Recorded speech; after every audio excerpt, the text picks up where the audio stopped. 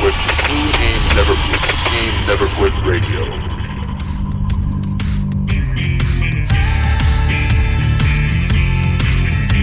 You ever think about quitting? It's the combat of life, hammering the snot out of you. Well, stand by, dig in deep, and get ready to get fired up with us. Welcome to the Team Never Quit podcast, the #1 podcast that inspires you to fight on.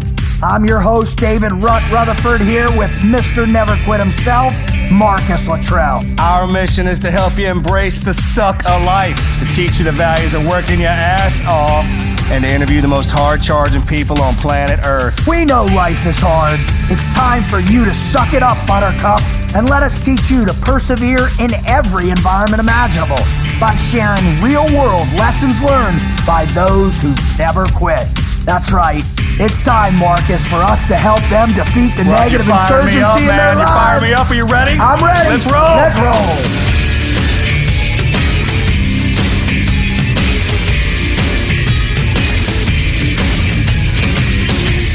Goggins!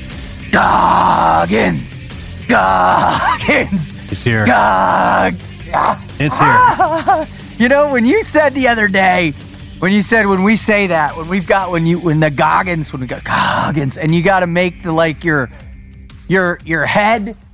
It's that party. It's coming into you, and you can feel it like a spirit, right? It's like it infects you. Jerk. It was something, but that happens. Like, I feel Goggins conjured up in my soul. You hear his name, you feel like, man, whatever I'm doing right now, I hope I'm doing it hard. Because you know you're going to get in trouble if you don't, no matter what it is, when Goggins calls you, like, man, whatever I'm doing, I hope I'm doing it. He literally is going to you're going to get in trouble when he finds out if you're not doing it as hard as you can, right? Because I got a feeling like when you talk to him, he gets on there and he's like, hey, Marcus, man, are you pushing it? You pushing it real hard? Yeah, and you look at my past, you'd think I'd have no break, nothing. Yeah. Because it's the man, right? It's not.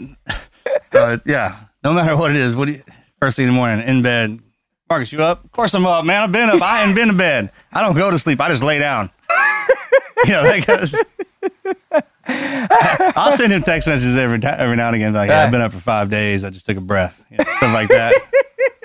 And he'll come back and he's like, Roger that. Yeah, whatever he was doing, I'm sure it was just unbelievable. So you got to get just unbelievable. Well, now that you know the cat's out of bag, Marcus and I are super fired up to welcome you to the Team Never Quit podcast.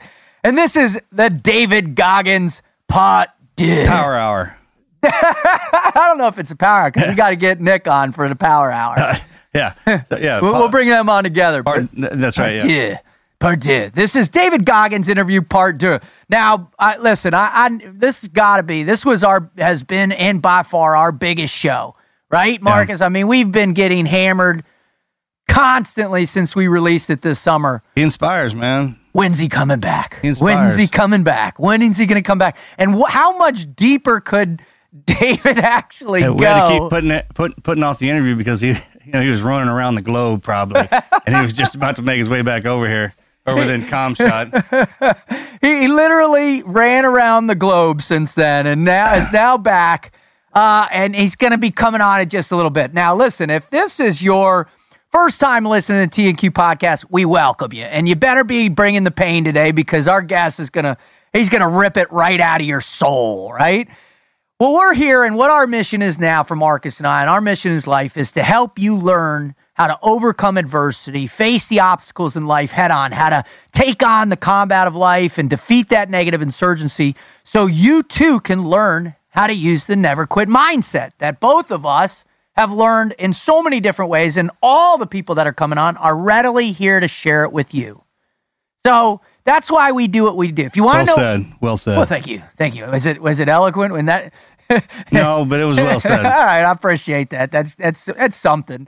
So if you want to know more, go visit the website, tnqpodcast.com. Check out why we do it. Check out the merchandise. Check out the Speakers Bureau. Check out all that stuff. And if you're super fired up, go ahead and share a story from your past, the greatest never quit you have, or someone you know and love about. Share it. And if we think it's awesome, what are we going to do, Marcus? Bring him on the show. We're going to bring you on. If it's super awesome, I'm going to bring you on. We're definitely going to try and read as many as we can. We got a good one at the end of the show today.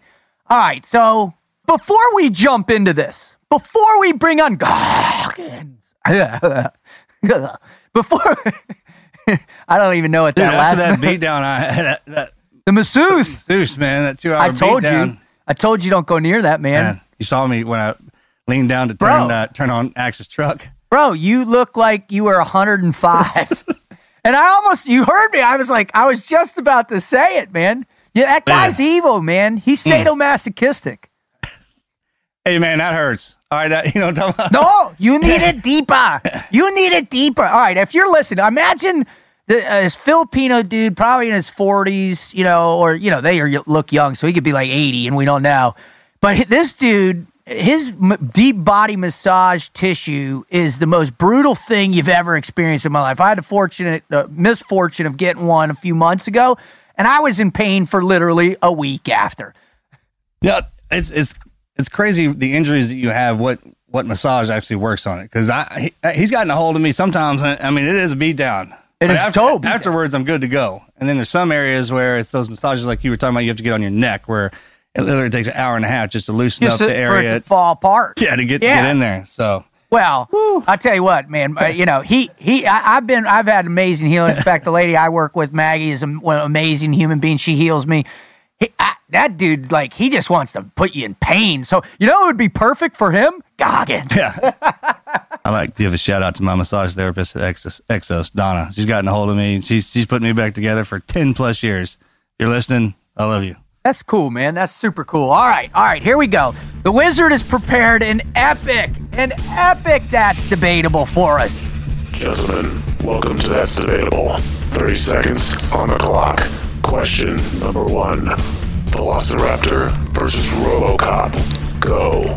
Dude, I'm going with RoboCop, man. Think so? Oh, hell yeah. RoboCop's 10 times better than Velociraptor. He's got metal. What's that thing gonna do? Sink his big old fangs into his metal? Plus, he's got like a cannon. Tracking system with the pistol before it even gets up. The only thing I can think of, how much of RoboCop, we're talking about the new one or the old one? Oh, man, I only know the old. Yeah, version? Yeah, absolutely. The guy's awesome. Oh, he was remember that whole Peter Wellers. Yeah. I got a chance to meet him on the set of Sons of Anarchy. He was directing a episode out there. I was looking like, oh god, dude, I became a huge fan when he was in Buckaroo Banzai back in the day, right? All right, so we're going with what, RoboCop, yeah, right? RoboCop, right? All right. Question number 2. Which is a greater waste of time? 24 hours of video games or 24 hours of social media browsing? That's easy, dude. Is it? Oh, hell yeah. I'm saying social media browsing. Think it's a bigger waste of time? To play the game than to play social media. But remember, I'm a human condition guy. I'm always fascinated as to what people post, why they're posting it, what they're liking. 24 hours of video game, yes, probably right. Dude, Let's conquer the game. There's the self-achievement and stuff, because I played video games with Hunter. All right. That was one of those ways back in the day. You bonded with him. Yeah, I tried back in the day That's different, though, because you were creating a bond with your, you know what I mean? Here's what I look at it. When I contracted, man, I'd go over contracting, and the static guys or whoever it was, dude, I'd walk in and what Warlock would be playing Call of Duty for no shit, 12 straight hours, bro. Or Wizard of Warcraft or whatever that thing is, dude. 12 hours, man. It's crazy. This day and age, there's an addiction to social media where people are on it 24 hours a day. Oh, there's no doubt. There's no doubt. They have all the studies proven for sure. I just, if I got to choose one, I'm going to do social media because you can study the human condition. Switch it up. Yeah, you can study. You got a bunch to choose from. Yeah, absolutely. Yeah, all right. Question number 3. Johnny Cash versus Elvis Presley. Go. Easy. What? Man, that's not. How's that easy? Elvis Presley's the king. Johnny Cash. Oh, dude, stop. Just stop, dude. Where are you at? Elvis invented rock and roll, bro. No, he didn't. Oh, heck yeah, he did. What are you talking about? He's the king of rock and roll. Brother, Elvis Presley launched his first #1 hit in 51. Jerry Lee Lewis. Now, Jerry was after Elvis. Elvis opened the door for everyone. He was the first one to take the influence of gospel Southern music with blues a mishmash of some up tempo rhythms, like dance music rhythms, you know, and that was it. Don't get me wrong, I love Johnny Cash. And if you were here right now, I'd throw my arm around him and I'd say Ball and Chain and Ring of Fire could be, you know. I just think that it's tough to. It's two different genres of music, and they were both toured together though. They both were just as instrumental in paving the way for future artists in their genre. No, it's not working. Negative. Yeah. No. And Elvis is the king. That's tough. No. Can you abstain from the debate? No, you can't abstain from it. That's what the debate is. You got to debate. Johnny Cash, man. Elvis Presley. Question number 4. Dual tomahawks versus broadsword debate. I'm going to have to go with the broadsword, bud. You got the reach. Because you start what size of the person you're fighting? You start flailing those arms. No way, man. The Vikings ran through everybody with dual those tomahawks? Yeah. Come on, explain it. Not dual tomahawks, but the tomahawk, right? The Apache, Comanche. It's a deadly. Our guys still carry it. And they don't carry a broadsword. Boom, right there. I got a story for you. Ready? So, wait, can we talk about it on the radio? Yeah. Oh, okay. Yeah, because it's just the first half of it. So when we were getting ready to go out on op, we got our first. It was like first time we got the brief from the JAG. Yeah. And they're like, and it was we're like, this isn't even a year after 9/11. We're in Afghanistan. You guys, all right? We need genetic stuff, right? Hair samples, fingerprints, all this. Retinal scan. Yeah. We were like, are you being serious right now? And he's like, oh, of course. We'll help us build a database. Blah blah blah blah. And we're like, Anyways, right before the op the next day, dude. One of the LPOs, the platoon that we were with, comes out and JP, and he turns like he's briefing everybody, and he turns around and points to the whiteboard, and he's got one of those Afghan battle axes zip tied to his body armor. Awesome. We were like, yo, dude, what's that for? And he's like, for hair samples. DNA sample. DNA collection. So I hear everybody's you. Fired up. I might switch. I'm going to the tomahawk. You won that debate, bud. Good job. Question number 5. Would you rather wake up every morning with complete amnesia or relive the same day over and over forever? So it's Groundhog's Day, or it's a complete amnesia of just the day? Yeah, what you did the day before it's gone. You remember everything prior to? Yeah, you have all your skills, your memory, your education. You gotta have that. Yeah, right? Yeah. Okay. Yeah, so... Oh, amnesia, right? Oh, hell yeah. Because dude... And no, I mean, everybody has amnesia, not just us. No, it's probably just us, which makes it even better. I am not reliving the same day, dude. That movie made me want to shoot myself when I watched that thing, dude. It was nuts. But being able to act... Because he wasn't allowed to leave the town either. No, right? nothing. He was contained, man. With amnesia every day, you go full tilt. Sure. And then the next day they're like, did you know what you just did yesterday? And you're like, nope. Well, can you imagine if you were the only one that had the amnesia? Dude, that's what I'm saying. Because the stuff you would have. Oh yeah, it'd be bad. I'm gonna roll with. Initial answer. Amnesia. Yeah, check. Gentlemen, this is your final question. Which invention is more important? Duct tape versus Velcro. Go. Easy. Not even a second guess in my mind. Velcro. No. What? Yeah, Velcro, bro. No. Think about how much Velcro there is in the world, dude. What is used more? Your drawers, for kids' shoes, for old people's shoes. Hey, you never see some redneck walking around with tape over his boot? Harley Davidson, the Marlboro Man.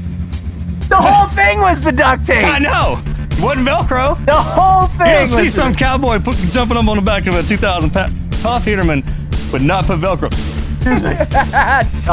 Tough. We miss you, Tough. Tape on that boot before he put the Velcro on it. Yeah, but that's so limited, though. I'm going Velcro. That's insane. Yes, it might be. All right. Well, that's it. That we actually had some debates going on. I love it. That's all I got. What do you got? You got any more? You want to debate on? You want to be debatable? No, but I had a good time doing this. We gotta need to because we very rarely find stuff we disagree on, so I'm going to start digging too. Okay. All right. I like that. Don't do that in a relationship. I'm going to go find some stuff I don't like about you. Oh, that's tight, man. That's just tight. I always like getting into it. And sure, I think you go dig some stuff up. You try and find stuff that we don't see. And I'll do the same. I'm going to start probing the boss to find out more information. Yeah, I'm going to start backtracking to the buddies. Get some Totally. And I'll never give you any of their numbers. All right. So listen. I know most of them. That's true. I take that. All right. So you know what? Let's just take a pause real quick and just prepare our audience for what's coming, because the man that's coming on, if you missed the first show, hopefully you're going to go back immediately after this. It's one of the most powerful descriptions of how pain can be transformational in life, how pain can be enlightening, and how the work ethic of discovery can really change the way you perceive the world around you and the influence that you can have. And I think that's what David does for people, don't you? Absolutely. It'd almost be beneficial to go back to listen to the first one, so you know where he's coming from. Might scare you just hearing the second one right off the bat. Well, I'm sure. Who knows how deep he's going to go on this one? Oh, I know he's going to dive right in, brother. So without further ado, ladies and gentlemen, boys and girls, let's welcome to the show Mr. David Goggins.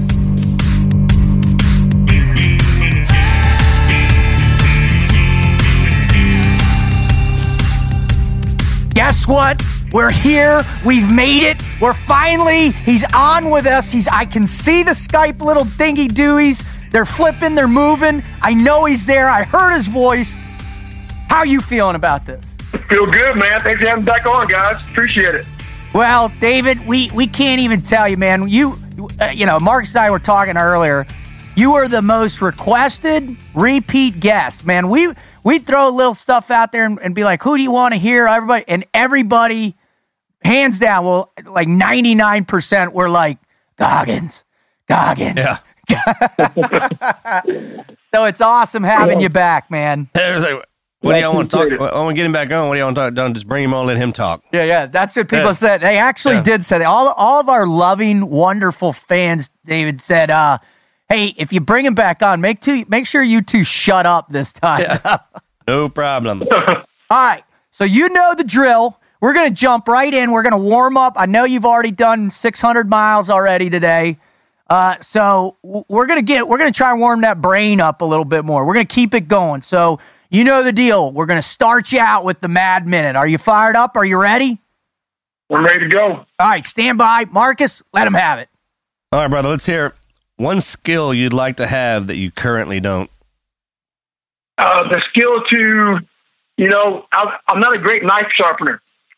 That's the skill I love to have. Yeah, suck a knife real good. Hey, you know what?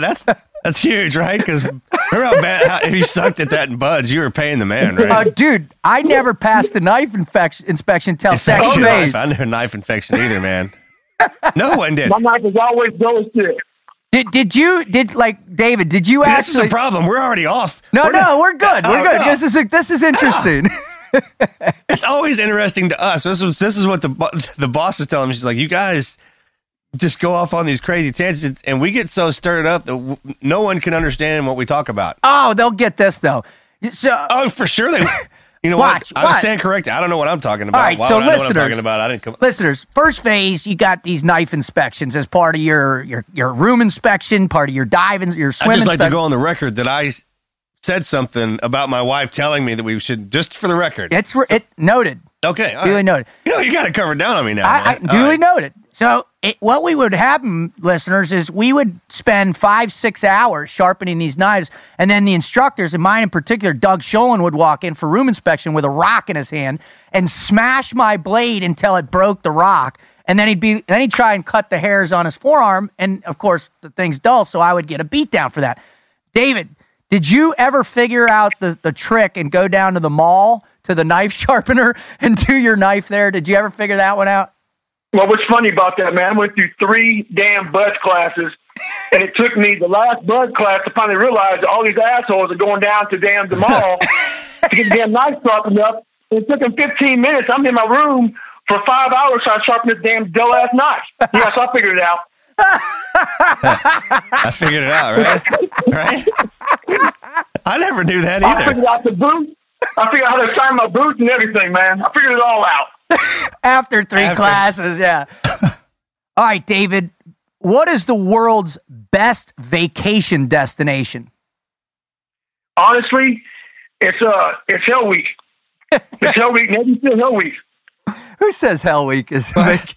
He just said that Hell Week is a vacation destination. There is nothing better than watching another man suffer and then sitting back and knowing that, you're just, you guys are on the same boat. He's no better than you, you're no better than him. But for some reason, you figured the shit out. So there's nothing better than watching another man who's just as good as you sit there and crumble down before these instructors, and you just watch them crumble just because he doesn't know that he can get through this and endure the same shit you did. So it's just an amazing thing to be part of that. So it wasn't really a vacation. This is the most amazing part of my life is seeing these grown men just get crumbled by the same shit that was making you feel alive. I love it. You're up. Well, all right. Favorite superhero again. I just want to know if it changed. Some people don't remember it. This is a true form question. Hulk. The Hulk. Yeah, okay. Incredible Hulk. Yeah. You know he's not going to change the Hulk. Anybody who loves the Hulk, they're going to love the Hulk no matter what. I mean, the dude is bipolar, right?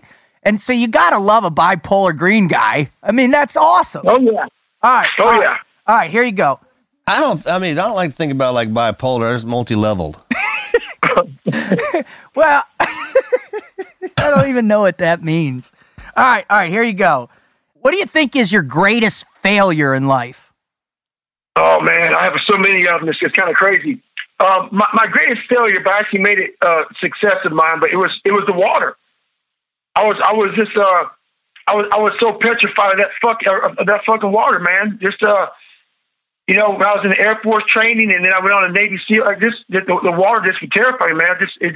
I actually made it, not my failure, but it was just, the water just debilitated, man. I don't know if it's a failure of mine, but it's a fear, failure, all that stuff, man. Was it the actual movement through the water because you were a barge like me, or was it like being out in the ocean with everything you can't see around you? What was it specifically in that fear? See, what it was for me, most people don't understand this, but I'm gonna put it out there because I like to keep it real. A lot of African Americans, we sink like a fucking rock. So, they sink like a rock? Oh, shit. Oh, my God. I'm a negative buoyant on the bottom of the water or on the bottom of the pool with a full breath of air. I mean, I just sink like a rock. So when you put a rock in the water and say, we're going to swim a lot and we're going to try to drown your ass and shit, it doesn't make you feel real good. And then you go to the second phase, you got to put, twin 80s on your back, fully charged with a 16-pound weight belt on. And they say, okay, let's start treading water. I mean, I'm treading water with a weight belt on, without a weight belt on, because I'm so negative buoyant anyway. So it's just a lot of hurdles to overcome. So, David, that was my worst evolution in buds. The dude who got me was Senior Chief Mulebach, who wanted to drown me. My treading evolution lasted almost 15 minutes, man. It was horrific. Now I'll tell you another caveat. I want to add on to the statement you just made about African Americans and sinking. So when I first got out, stopped contracting and all that, I started Frog Logic, and one of the first things I did is I worked with a foster care home for boys, and I'd say 90% of them were black. And right. The first thing I did with them, day one of the 2-month program, I took them up to the UDT SEAL Museum, and I was going to take them through the museum and then, take them to the beach and hammer a snot at them for like 3 hours. Well, we're in there, and Patches Watson, old legend point man from Vietnam, was the curator, and he took these kids around. Well, about 3/4 of the way into it, one of the kids he raises his hand and says, excuse me, sir, but one thing I'm noticing about the pictures, and Patches like, you're right, they're not that many black guys. And he goes, do you know why? And the kid was like petrified because he just told how he shot the Vietnamese Medal of Honor winner right in the face and took his gun and stuff. So he goes, you know why? It's because you sink like a rock. And these kids were it was the funny, they were mesmerized by this old broken down frogman, but he did it with such eloquence. And then he finished it. He said, if you can pass buds being that negatively buoyant, you are one hard son of a bitch. You know what? It's a true statement. I'm not saying I like to pride myself on trying to be hard, but it's a true statement, man. If you're negative buoyant, some people are neutral buoyant and you have positive buoyant. If you're neutral buoyant, you sink, but you don't sink like a rock. And it was just hard. Everything was hard. Like I called drown proofing controlled drowning. Because once they tied my fucking ass up, dude, it was on. It was game on. How much water did you drink on average on that one, bud? You know what? It was funny that you say that. I drank so much water on that evolution because I was literally kicking like a flounder on the daggone surface. And I had to stay in that little 4x4 box. And how I learned how to do that was I saw these all these white cats just floating, sitting up there floating around. My black cats up there saying, "What the hell's going on, man? Like, I don't understand it." And so I realized, man, my body, I'm fighting my own body. So I would break in that 15-foot pool, and I would go in there, and I just do evolution by myself at nighttime. I put my hands in my back, and my feet together, and I just practiced doing that daggone dolphin kick to the point, because it was exhausting, because you do that, then you travel being tied up. Yeah. And it was hell, man. It was hell. It was horrible. Wow, that's awesome. All right, what do you got for him? Last question. All right. You could ride the scariest roller coaster on the planet with somebody. Who would it be? You know what? It'd probably be you, Marcus. Get it on. It'd probably be your ass, man. Knows I'm afraid of heights. Oh, you set yourself up for that one. Oh, I love it. It'd probably be you. All right, well, David, that is the mad 10 minutes. We once again, you crushed it out of park. Thank you. You always are a delight because you don't just say the answer and wait for us to say the next one. You give us a little bit more, and that's what obviously our listeners wanted to hear from you. Is they're blown away not only by your story and that story you told of your first 100-miler and what it took to get out of that chair at mile 70. And the what you had to conjure up in becoming Goggins, that I'm telling you what, David, and brother, I love you, man, but that story has affected tens of thousands of people who have downloaded that show. We got one response from somebody, a woman that had heard the show in a 2-week period, listened to your episode 14 times because it was so impactful in her life. So, we take pride not only in the people that come on, but in particular our friends that come on. And so to bring you back on again is just a real privilege and honor. So I'm going to get right to it, man.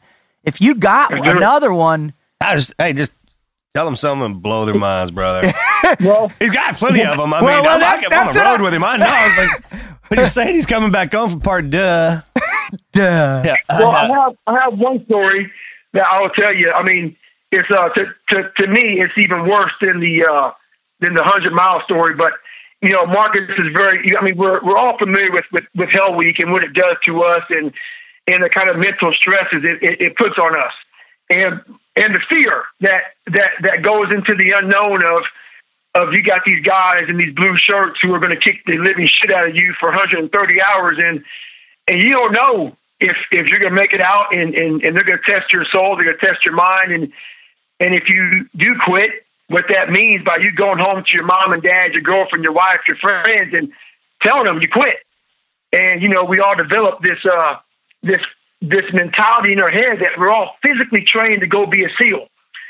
But, we don't understand how much mental it takes. And so for me, when I started out, I had my first Hell Week, and, I went into Hell Week pretty jacked up. My first week, I lost 100 pounds so fast. I lost that weight to even get to buds. So I was very unhealthy. Most people know how unhealthy I really was. So I kind of worked my way into health. And then my second Hell Week, I made it through that. But going into dive phase, I broke my leg pretty much, and my knee was all messed up and then got rolled again. So going into my third Hell Week, what people don't know is I had so many stress fractures and shin splints, and I was wearing a hernia belt. So, you don't start Navy SEAL training with stretch fracture, shin splints, and running a hernia belt because your hernia is just kind of coming out and all this other shit. So I was so jacked up and in so much pain coming from my second Hell Week, starting, class 235, that when I got into Hell Week, my third one, you know how you blow up Wednesday night? You get all puffy and your body's all swollen. Hands start peeling. My body. So on Sunday, my body realized this dumb asshole is in the third Hell Week in 1 year, and my body just knew it because my mind was telling my body I'm about to get fucked up again. So it immediately swelled up, and I looked like the Nutty Professor on Monday morning. I had another I was huge. So Sunday, if people don't know who are listening, Hell Week starts on Sunday and ends on Friday. It's 130 hours of just getting your ass kicked. So I was debilitated because my stretch fractures, my body went straight into protective mode immediately once I got into Hell Week, and I gained like 15 pounds of just being swollen immediately. So the pain. So I wasn't even able to. But what people don't know is this was my third and last time going through SEAL training. Like Captain Bowen, he was old. Marcus, I know you know him very well. Yeah. Captain Bowen was some old salty, crusty Vietnam vet guy. This is a hard dude, and said, "Look, I'm going to roll you to day one," and that's how it was. So he told me, "This is your last time going through buds." So no matter what I had, stretch fracture, shin splints, hernia, I had to suck it up. So I'm in my first. I'm in this third Hell Week, man, and it was the worst pain I've probably, besides the 100-mile race, I ever endured. Because once I got through Hell Week, we had a guy die on Thursday. I was on crutches Thursday night when Hell Week. So Hell Week ended like 12 hours early. I was on crutches because a guy died, and they told me, "Hey, we have walk week. You have a week to heal up, and you're back at it, Goggins." So I'm sitting there thinking, I had over like 15 stretch fractures. I have a hernia belt on, and I had to endure the next 5 months of Navy SEAL training just messed up. So I got, this compression tape that these pro athletes wear on their ankles, and I would tape my feet up, my ankles up, all the way up to my top of my calf muscle, and I had these pressure ulcers on top of my feet for putting this compression tape on so tight. And every day I would just run until my feet got completely numb. So my shins, everything became numb. And that's how I got through buds. And I graduated with these pressure ulcers the size of $50. Oh my! And then after buds, I went right into surgery for hernia surgery, but the endurance of pain and fucking suffering for 5-6 months, it was just I can't explain it. It was horrible. It is, and I didn't swell up till Wednesday, so I can't even dream because I flipped out when I'm looking at my knees and my hands and and your feet, and you're in your health and hygiene. You're like, holy Jesus, I'm dying. Was there a moment in that week for you similar to the getting out of the chair where you just pissed blood all over yourself? Was there a moment on like Wednesday night or Tuesday night, or was that moment every single second that week that you had to conjure up Goggins? I had to conjure up Goggins every second. I had to conjure up Goggins just to go back into that third class because I knew what hell was coming my way. But what was funny is Marcus actually said something about, like the rapid questions. He said, what would you think about kind of like your last thought before you die? Yeah. He said something like that. Honestly, that's how I thought in my brain. I became sadistic. So who I am now, that really formed a lot in that third Hell Week. I became a whole bunch of like Goggins. Goggins was created, but I started enjoying the pain because I realized, hey man, either you're going to graduate buds or you're going to quit. And this is what I have to deal with. So I started really teaching myself how to think differently. Like I would tell myself first, God, this sucks. I tell myself, who in the hell but you on this planet Earth can endure this kind of pain? You're in the worst training on the planet Earth. So this is how I talk to myself. My self-talk was this evil. You're in the worst training on the planet fucking Earth. It's the worst training on the planet if you're healthy. I'm in this thing and I'm debilitated. So you gotta be a special grit type of person to do this. So I kept on feeding myself all this fuel and all this anger and hate and discontent, and it made me smile. I was like, who would walk into Hell Week with stress fractures and a hernia? And no, people walking up, wanting to be healthy. I'm like, you're in this thing for the third Hell Week in 1 year. It was horrible weather. I used that to fuel my motivation to be what I wanted to be, which was the hardest God, like the hardest God that God ever created. You can't go through 3 Hell Weeks and not just be pissed off at the world. It's not designed for that. I mean, you physically, I don't even know how they let you do that. You know what I'm talking about? Because it strips 10 years right off your life, right? And then what to tell you? The doc says, hey, man, you sure you want to do this? 10 years, boom. I mean, we all went through the time, man. We're very different. People like to say, it's all the same. It's not the same because they wouldn't allow you, Marcus, to go through the way you went through, Rutt. I don't know your whole story, but I know my story. We would not have graduated because they would have said, this is inhumane. What is going on right now is inhumane, and they would have kicked us out of training because they wouldn't allow us to go forward. They wouldn't have. No, I listen, when I was there, this guy went through, before my Hell Week, I was in 208. There's a guy in 207, his name's Tom Shea. That was his 5th Hell Week he went through. How many did Booth have? 4, I think, 3 or 4. Shea's got the record at 5. What about Stokes? No, I think Shea's got 5. How many does Stokes have, David? Well, I'd have 3 in 1 year. Yeah. That's never mind. We're not talking about you anymore. We're not talking about you. All right, let's get back on track here. All right, David, I got a question for you because you had talked about in the beginning, in the lead up to this, that that fear of the unknown, the fear if you're going to be able to make it, the fear of what's coming next. But obviously, right. I've done a lot of research on fear. In fact, I give, a big speech that I give in Frog Logic. One of the main components of Frog Logic is to learn, I try and help people learn to embrace that fear and utilize it as a positive. I certainly haven't explored, the positive negative that you turn it into, so I'm very interested to understand where that tipping point is for fear, where you start to control the fear by applying more and more pain, and is there an end point where so much pain, the fear, is there a place where you can destroy fear? Well, I believe you can destroy fear, and this is how I believe it. And for those listeners out there listening right now, this may not be for everybody. You're talking to 3 guys right now who had to become warriors and have a warrior mentality. And I always say to people, it may not even make sense to you what I'm about to say. I have to always cover my ass on that because what I'm about to tell you is very sick and sadistic. But to be a warrior, to walk in a room with a weapon, with people who have weapons who are pointed at you in a 10x10, 5x5 room, you got to be a certain kind of personality, a certain kind of warrior mentality. So that being said, you can't defeat fear by taking other people's souls. And what that means, what got me through Hell Week and what got me through the pain and suffering was the fact, and I say suffering, and I don't mean that loosely, was that I wanted every damn instructor to look at me because they all knew I was jacked up. They all knew I was negative buoyant. They all knew that, I'm some black guy. I was only the 36th black guy to make it through. They all knew this shit. And I don't care if they were racist, not racist. I didn't look at shit like that.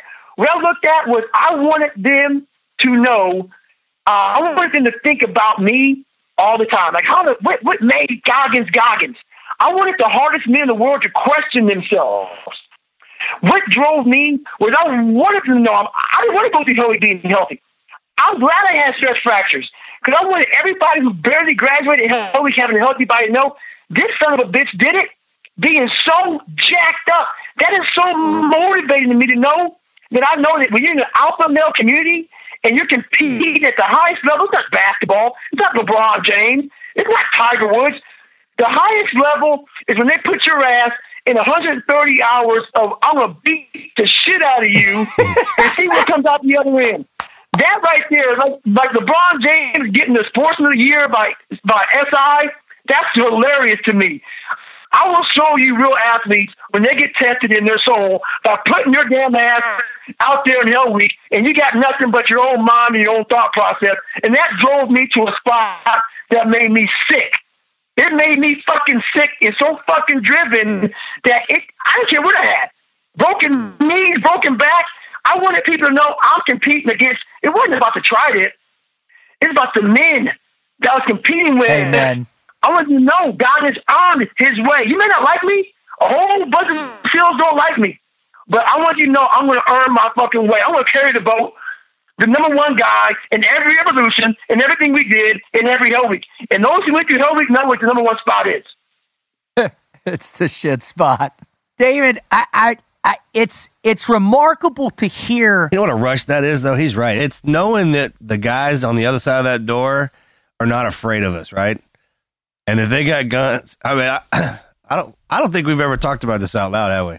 Not really. But not on the show. But like, hey, they know we're coming, and they're not afraid of us. So it's when you come in the door, and then you can see the fear coming into them because we're not backing down. That's when it's when you're just foaming at the mouth, man, and you go in and it's on, dude. And then when those two opposing forces meet for the first time, and the one realizes he just got dominated, and then our violence of action is so severe that it's a drug, and it's a God. Because with me, my fears are always there from the time when I was getting picked on as a boy and everything, even till now. So I still have that. I can feel it because it feels the same. The only difference is that I am well prepared on how to handle the situation. Huh. You know, the training I had over the years. So this is a question to both of you right now then. All right? So what I'm hearing is to really cross over that performance threshold and to move into a realm, the true warrior mindset where pain and fear and violence and aggression are the real character traits of success. In the long term, how do you keep that in a way that it's manageable? Well, you know, that's a good question, man. And I got to answer like this. How manageable? You have to know there's a spot like for me. You got to know when and when not. Like right now, I'm back down to calm David Goggins. I'm not back. You guys asked me a question that made me have to go to a spot that had to bring out something that is incomprehensible to most people on this planet Earth. So right now, you have to know when, and that comes from being a thinking shooter. So you may have talked to me right then. I got to know when to turn that thing on. And that thing is in a lot of Navy SEALs. Some don't have it. I'm going to tell you right now. Some don't have it. A lot of us do have the ability to go in somewhere, like Marcus was saying, and face the enemy, and then come home and play with our kids. Like we're some Santa Claus type guy. Like I saw Marcus. I'm watching Marcus put on costumes during Halloween. And I know who Marcus Luttrell is. Marcus Luttrell is not the guy that puts on a costume at Halloween, but he is for his kids. So it's just knowing how to be a certain guy at a certain time of your life, and you're a warrior. That's just. I think it's training, right? I'm trained to be a dad now. I'm trained to be a husband. I was trained. Everything is part of that. Public speaker. That's right. You both can learn to be good at anything if you put enough time into it, right? Amen. We talk about it all the time. But one of the things that you guys have both described this as, though, is Marcus, you literally, said the high that you get from it. What happens neurologically? What type of chemicals are dumping? David, you just said so yourself. That cognitive switch flipped. Then you allowed that emotional component to combine, and you brought fire onto that line right now. And people are going to feel that when they listen to this. So is it strictly time in and training that gets you to the point where now you can really are you more dangerous now because it's a focused drive, it's a focused pain, it's a focused fear, or is it just because we're older, wisdom and life? I just assume this was every frogman goes into every situation, even if it's changing a diaper, you're going in expecting to take pain, right? It's just beat into it so hard that when you wake up in the morning, we're expecting pain. And if it doesn't show up, then that's great, right? You know what really has caused me to be able to go somewhere very deep, and a lot of folks cannot do it? What it takes is passion. Yes. And Amen. what forms that passion is I remember how hard it was for me just to get into the military. I remember my childhood on how I was going nowhere. I was called this. I was called that. I got called nigger my whole damn life. I remember everything so vividly. I remember how hard it was for me to lose 105 pounds in 60 daggone days. And people may not even believe it. But if you do believe it, just imagine with no trainer, no damn Jenny Craig bullcrap, how hard it was to even get in the door to try to be a SEAL. And the story goes on and on and on.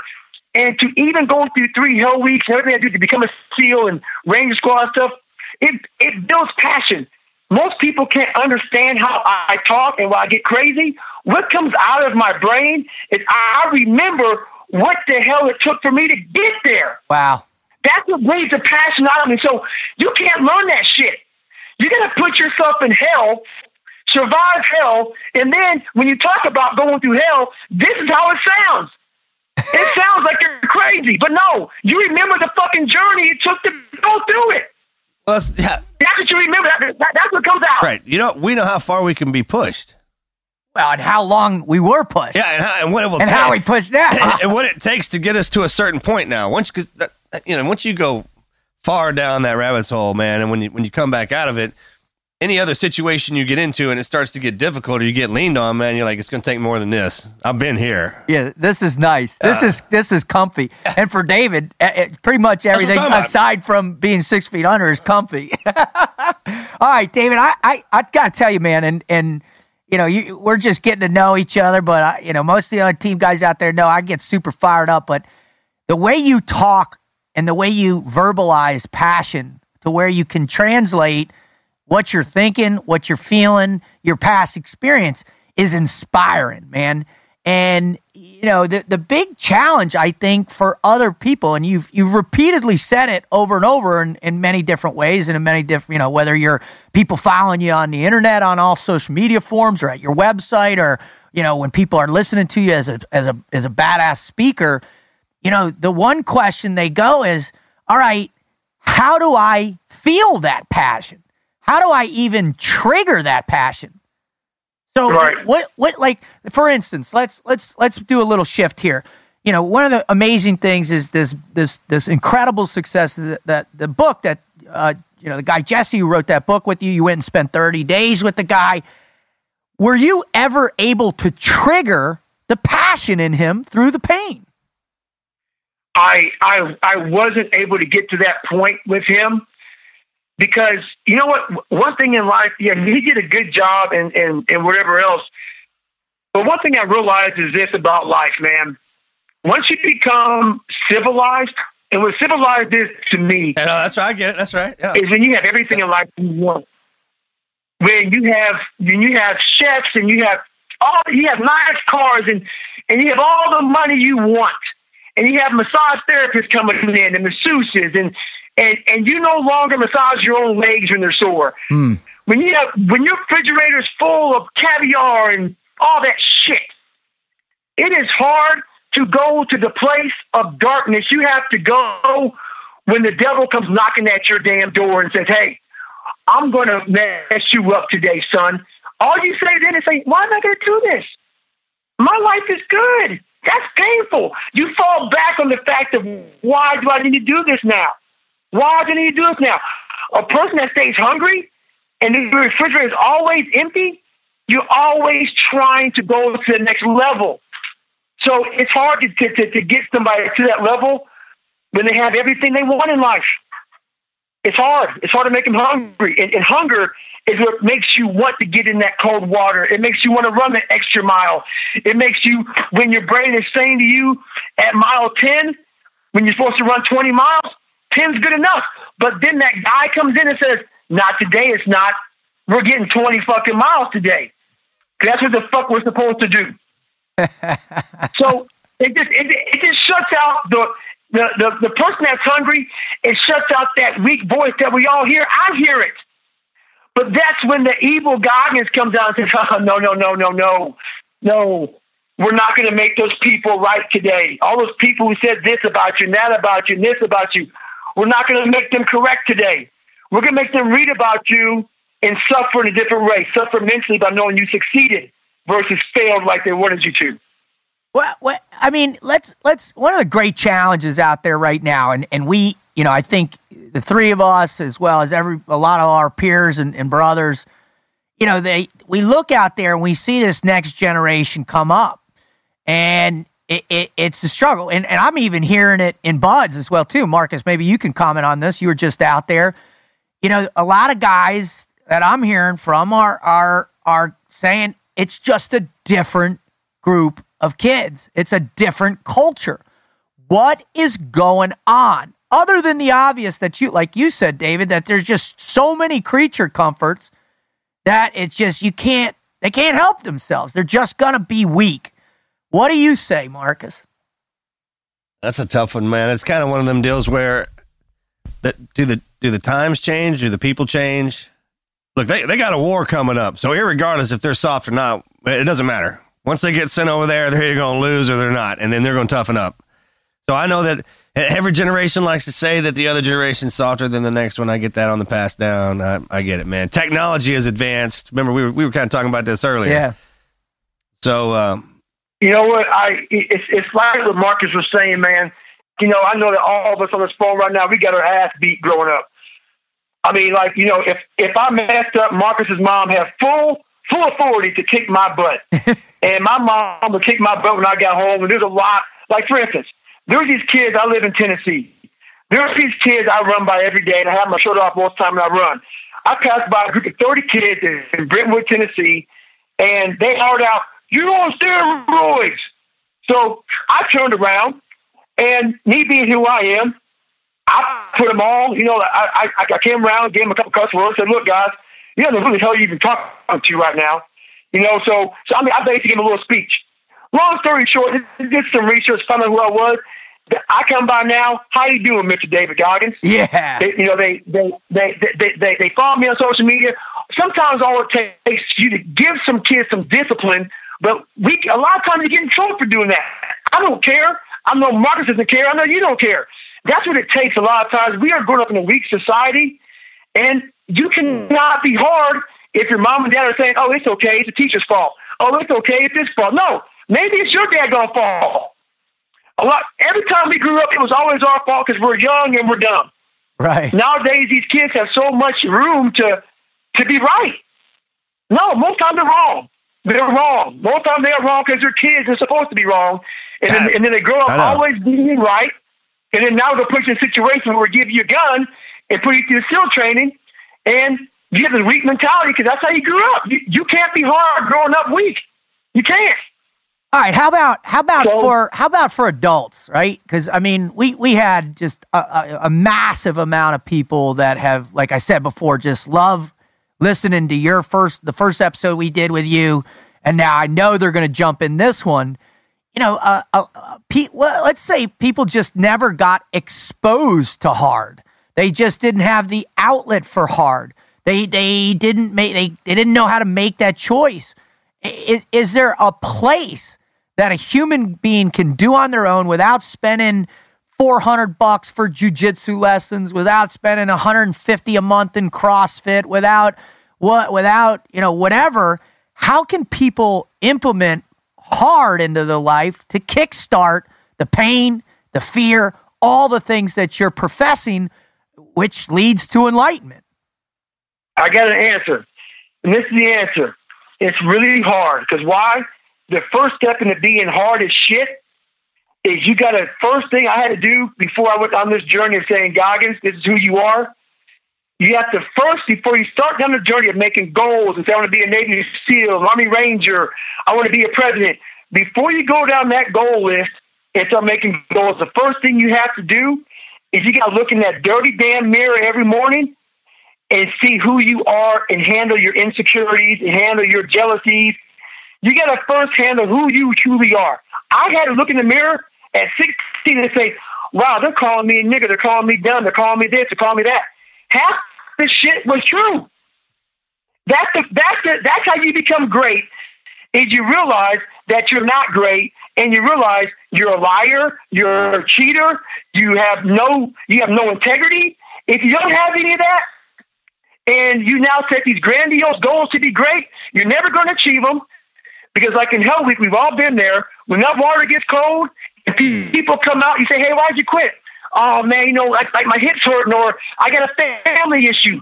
We make up a lie in the story because why? We haven't dealt with our life. If that makes sense at all. So we're always falling back on our own insecurities because we haven't found out who we truly are. So why most people can't succeed in life and find hardness? Because they're always weak, telling themselves who they are, but they're really not that person. You got to fix who you are to become hard and become really tough. If that makes any damn sense. It does, man. And I think it's the biggest thing was, and just listening to you talk, bro, and because we've come up together and just watching you kind of grow in the public eye is awesome. Awesome. But I think one of the biggest things, now that I have kids, it's kind of important, man, don't get down on yourself. I think a lot of people, once they're scared to take that next step to actually go out and start doing it, start training it, because they want to be embarrassed. I think being embarrassed is the biggest thing for most people. Unfortunately, me, you, Dave, ego. Yeah. I embarrass myself all the time in public. You know what I mean? In your Christmas outfit. Exactly. So it's kind of one of them deals. And I think the more experience you have, the less apt you are to be embarrassed in public. Hands down. And I was telling those kids the other day, or not kids, grown men, before the football game, I was like, "Hey man, don't be embarrassed to get trucked over. I mean, hit and snot running. That's what you're out here. It's going to happen. That's part of the game." And I think in everything you do, man, if you're going to get up every morning and push forward to try and accomplish something, embrace those embarrassing moments too. That's part of it. Absolutely. It's the character building. I mean, and people are so set on, I just want to be the good part and all that, man. It's having those embarrassing moments too that help. It helps. It absolutely does. That make any sense? It made total sense. No, I mean, it's your own ability for introspection. Like David was saying, you can't lie to yourself. Then you're saying, hey, it's all right to fail. And those are those. Yeah, don't lie to yourself, but laugh at yourself. Exactly. I mean, think about all the times where you, and for us, I believe a huge component of it was that we were surrounded by other great men. Or not great men at the time, but young men striving to become great around each other. And that cycle starts over and over every generation. David, I got a quick question for you personally here, as they all have been, and I appreciate your honesty as always. But who do you search for as you're out there on this quest to surround yourself for? Do you search for new teammates? Are there other people that you're coming in contact that can fulfill the quest that you once, the camaraderie that you once had in the teams, the quest? Is there anybody else out there that you come in contact with that you're like, they got a spark in them, they just need a little work? You know what? I found a few people, man, but I haven't found too many here recently. It's I haven't found many people who really have that drive, man. Just that one thing that they really can't. Once you become real passionate about something, it's hard to explain to people because they almost think you're crazy or just gone. And I know a lot of people who probably hear me right now think, God, man, that cat is crazy or gone or whatever.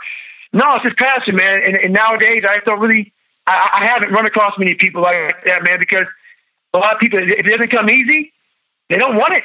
Yeah. It's a 6-minute app society. I want it today, and you got to be patient and you got to persevere. So would you say, all right, so obviously people are coming to the show and they are listening to you. You are by far, you look at our numbers on you in particular in our show, the most listened to guest we've had, it's not even close. And so they are interested. They are inspired. I think they are intrigued about this concept of pain and fear and passion. Right. How do those specifics, those concepts translate for, like you said, the many people who, aren't going to go to the extreme. Look, exactly. Here's the thing, man. You don't have to be born in hell to obtain everything that we're talking about. And I don't want any. That's not that huge misconception or people to get scared away that you hear the stuff coming out of his mouth. You got to understand. I mean, yeah, take it back from how we were born, how we were raised, and the direction we want to go. You can do this and apply this in any direction you go from wherever you're born, right? Oh, absolutely. And what I love about Buds, and which from a cultural and sociological perspective, is that we were all from different places. It didn't matter. That's right. Yeah, it didn't matter. Right. And how many times have you guys heard this where, well, who's the guy that's going to make it? It's going to be that jock. It's going to be the gangbanger. It's going to be, the college athlete. And nobody can predict that shit. I was thinking on this the other day. I think it's sense of humor. For you, it was. No, I think that the guys who make it through, man, if you don't have that ability for your sense of humor to develop and go dark and progress down that line, and if you can't think it's funny enough when you're getting your nuts stepped on out there, you quit. You go away. It's that. That's right. Well, I'll never forget, man, my Wednesday night Hell Week. There we are. It was 30 foot, biggest surf in 10 years. We're doing 130 foot. It was 130 foot. Well, hey, we're bringing Laird. You're almost out of 20. At 20, man. You can start to. We're bringing Laird Hamilton on, and I'll prove it. It was an El Nino year. I'll bring out the surf report. Were you a Nino year? Yes. Oh, well, okay. All right. You are telling the truth. So we did Surf Passage for like 5 hours as yard sale. We had like 10 people quit during Surf Passage on. It was epic. It was epic, and. So we're going back. We do the little bonfire thing. They drive us all crazy on that. And then someone says something. We get surf tortured in that surf zone and freeze and all that. Well, I remember this one instructor came out, started hammering us, and one of our class officers who went on to become one of the COs over at Damnick screams out, and it was just after Braveheart came out. Screams out, "Freedom!" And so what they do? They beat the snot out of us for another hour straight, right? Like, hammered us, and we all loved it. Of course. So I got a question for you. Is it important to allow others to feel your passion, your pain, and your fear in order to help you through it, or you to pull them through it? What is it that's so important about that relationship, David? Well, I think everything you said is very important because I went through all my Hell Weeks. It was I was always the boat crew leader. I was always in charge of I had Chris Collin in my boat crew and a lot of good guys really in my boat crew and I found out to be a good leader that you have to let them know that you are scared. Trust me, man. Like Marcus was saying, man, I did not come from jack crap, which is why I get so mad and passionate to people when they talk about. Well, you were just, no, I wasn't jack. I had no dad. I got beat the hell up by my dad. My mom wasn't around. We had no money. We had nothing. So you have to, I realize how to motivate people. You got to tell them how scared you are of different things. Like you are afraid and how you are overcoming these things and use fear as a motivator. Use humor as a motivator. Use anger as a motivator. So all those things you said are very, very important on this journey of trying to find yourself and find out just what's important. I love how now it is a journey, David, and I got to tell you, man, I lead a blessed life, and for being on speaking and doing what I do as a coach for 10 years, man, out of the teams now. I've met some amazing human beings, but you are definitely at the top of that heap. Is in the journey in the space you're on, and we touched a little bit about this last interview, but as you move forward what are the next goals, the next true hurdles that are out in front of you so that, these ideas, these concepts that you speak with such vigor with, how are they going to continue to grow? How are they going to continue to flourish? And how are you going to utilize them to maximize your thresholds in your 40s, your 50s, 60s, 70s, 80s, or you'll probably live to like 190. So how are you going to do that? Well, basically, what I was blessed with was I wasn't blessed with a lot of talent, and I'm glad.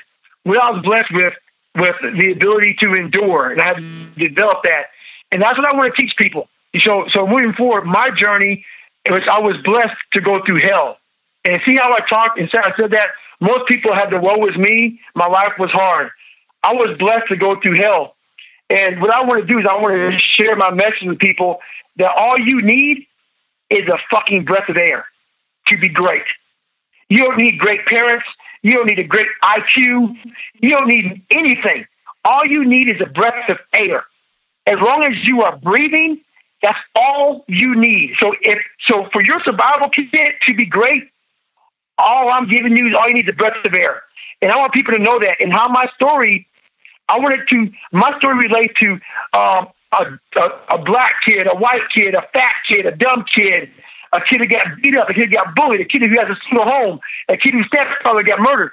It relates to almost everybody. I had tons of health issues that I had to overcome and come back from. I'm telling people, you can't give me one damn single excuse why you're not great. Because why? I can give you the same damn excuses, but I found something in me, and I found greatness in me. So I think now my journey is about trying to prove to people that, look, everything you're saying is a bunch of crap. You're giving yourself a bunch of excuses on why you're not great. I'm going to try to give you excuses on why you can be great and what it takes. So that's my thing now.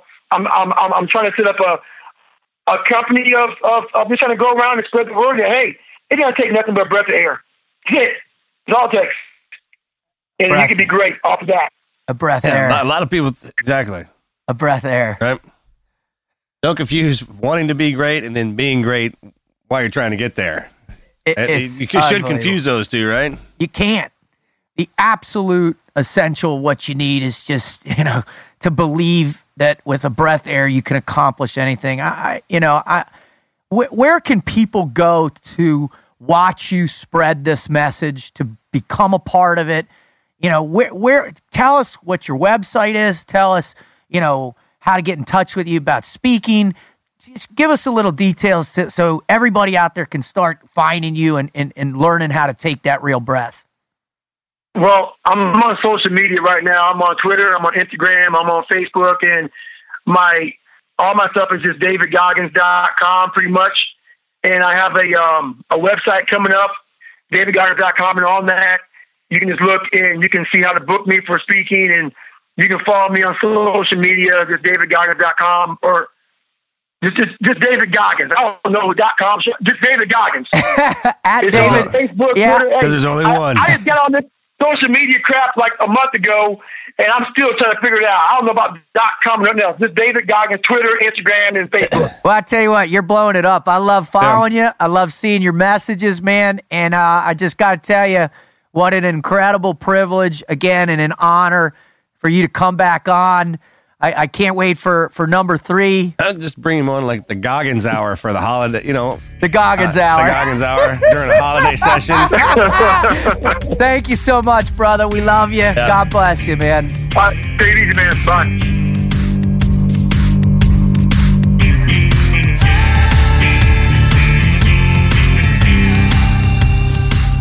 I don't even know what to say, bro. I mean, when you listen to that cat talk, not only, I wanted to just start punching things. I wanted to evaluate how much of a wuss I'm turning into. I wanted to jump out the window. I was going to jump out the window over here. I was going to beat myself. I was going to start dropping down and doing as many push-ups as I could while he's talking, dude. That's the intensity. I mean, he was. Do you think the listeners felt the intensity? Hell, they had us bring him back on. Good point. I did exactly what I was supposed to do. The boss said, don't talk. Let him go. What do you think about what he got into on this one, though, where he combined now the fear component of pain and what that does? I mean, imagine over the years and everything he's been through and everything he's going towards, that what drives him, there's so many layers in that. Yeah. That we literally have him on here multiple times just to cut through each piece of it. Well, and that's what I saw this time. You're right. I saw this deeper layer of where he's going. And now it's kind of interesting, too, because he's moving into this greater role of you can tell he's getting more comfortable explaining it, too, right? Yeah. Oh, yeah, for sure. Back in the day, he just wouldn't wire you hard. And that's it. And now he knows with his next role as a motivator, an influencer, a trainer, a coach, and all where he's going. Very beneficial to anybody who listens to it. Dude, when you sat back and I mean, and you did the same thing in this one, it's when I do the same thing. I you know how I know when my mouth is open. When I'm sitting over here like this, you sit back, I see myself in the computer screen here, and my mouth is open. And I'm like, I'm in awe of what I'm hearing. Because you know how difficult it is to take the intensity, well, obviously you know, the intensity of who you are, what you are, your profession, what you're able to do, and then translate that into a clear message so other people can try and put it into practice. Sure. Beneficial on that end. And think of the people who are already out there doing it, hearing something like that. Right? I mean, there's those of us out there who've pushed it every single day of our life, thinking that we're hard and we've maxed out. But we haven't. That's not the case. It's not even close. Yeah. I mean, look at Cameron Haynes. Look at Dean Carnassus. Oh, no, look at it's just unbelievable. Diana Nyad at 58 years old. Keep going. Tim Kennedy, man, you know, just no stopping, no slowing down in them. That's great. So, listen, that was, you know, that's just by far, I love having that man on. I know David Goggins, part Trey, is going to be amazing too as well. So I hope as a listener that you didn't get that David's intensity, it shook you. That's what I really am praying, that you got shaken today, that you felt bad, that you are looking at your life and you're putting yourself in check, because that's what you need to do. Because once you do that and you gain some truth, your perspective on where you want to go, what purpose you want to have, you have to recognize the only way you get it is with a high degree of sacrifice and pain and dealing with your fear. That's the only way you're going to get there. All right. Before we wrap the show, what we want to do, and we typically do, is I want to read a post, a submission, a never quit submission from our website. And just listen to this one, because this one's a good one. All right. This is from Greg Lucas. My name is Greg Lucas Jr., and I'm a peace officer in Texas. I've been one for over 16 years now. I'm married to the love of my life and have 3 beautiful kids. In 2006, I had a major heart attack at the age of 31 and had a stent put in. Things went okay until 2013 when I had another heart attack at the gym with my son. It was minor. My medications were adjusted and I got on with it. We moved to the hill country in late 2013, and at my new agency, I was promoted to investigator in August of 2014. My oldest son and I had been working out together regularly, and after a while, I just couldn't breathe and had zero energy. A visit to the cardiologist on Thursday in September revealed by the following Tuesday that I had to have bypass surgery. I ended up having a quadruple bypass and was at home within a week. I couldn't do a lot of things. I went back to work after 5 weeks and was back in the gym in 7 weeks. Started off slow and built myself back up. In March of 2016, I took my family to New Orleans for vacation. The second day we were there, I had a fatal heart attack. I don't remember a thing, but apparently I collapsed face down on Bourbon Street, right in front of my wife and kids. By the grace of God, a nurse on vacation raced over, and after hearing that I'd had heart issues in the past, started chest compressions and ultimately saved my life. I had no heartbeat or respiration for around 6 minutes. New Orleans EMS jumpstart me, and after all was said and done, I now have 6 stents and a defibrillator pacemaker. While I was recovering from the bypass surgery in 2014, my wife bought me a DVD, Lone Survivor, to watch. I watched it and found that I saw a hero and inspiration in all the guys that were on that mission. For me, the man who spoke most to me is Matt Axelson, a man who, when facing death, thinks of his wife, the love of his life, as well as his brothers and the fight that has to be fought. He is truly my hero. The thought of leaving my wife alone made me very angry and inspired to push on. Then I read the book by Marcus Luttrell. It was the never quit attitude I read in all the men on that mission and thought, if not me, who? If not now, when? That has kept me going. My love for my wife and children has kept me pushing myself. These days, it's hard to find positivity when you work in law enforcement. but I'll keep looking for the inspiration and motivation wherever I can. Thanks, T&Q. Keep motivating and stay fired up. Wow. Good one. Thank you. Yeah. Greg, thank you for sending that in. Pass that to the Axelson family. I would for sure. This is a powerful submission, and this is what we want everybody to realize, that we all have stories. We all have things to overcome. Greg was over to overcome a challenged life with his heart, which even caused him death, but by the grace of God came back, and he still doesn't quit. So hopefully, as you've enjoyed this show today and you keep coming back, please go and tell your friends that this is a place where you can find motivation. This is a place where we're here. Marcus and my mission and all the guests that come on, it is our mission to expose you, to teach you, to inspire you, to motivate you, that you too have the never quit mindset and that great stories ignite legends. I just want to thank Marcus for doing this show with me. I want to thank David Goggins. I want to thank all of those listeners out there who are helping us make this show the success it is. I want to thank my kids and my family, because without you, most likely, a lot of times, I would have wanted to give up. So thank you, and thank the Lord. That was a good story. Well, and thanks for everybody, all the listeners, ladies and gentlemen, for bringing us back. Thanks to the good Lord above. Obviously, the wife. Love you, honey. And to all my friends, keep me getting up every day and pushing around. I'm thankful for a lot of stuff, man. And Goggins, buddy, good Lord, it's been a blessing knowing you. And being friends with that dude make you live a long time. He ain't killed me yet. So, love you, brother. I'm out. I'm out.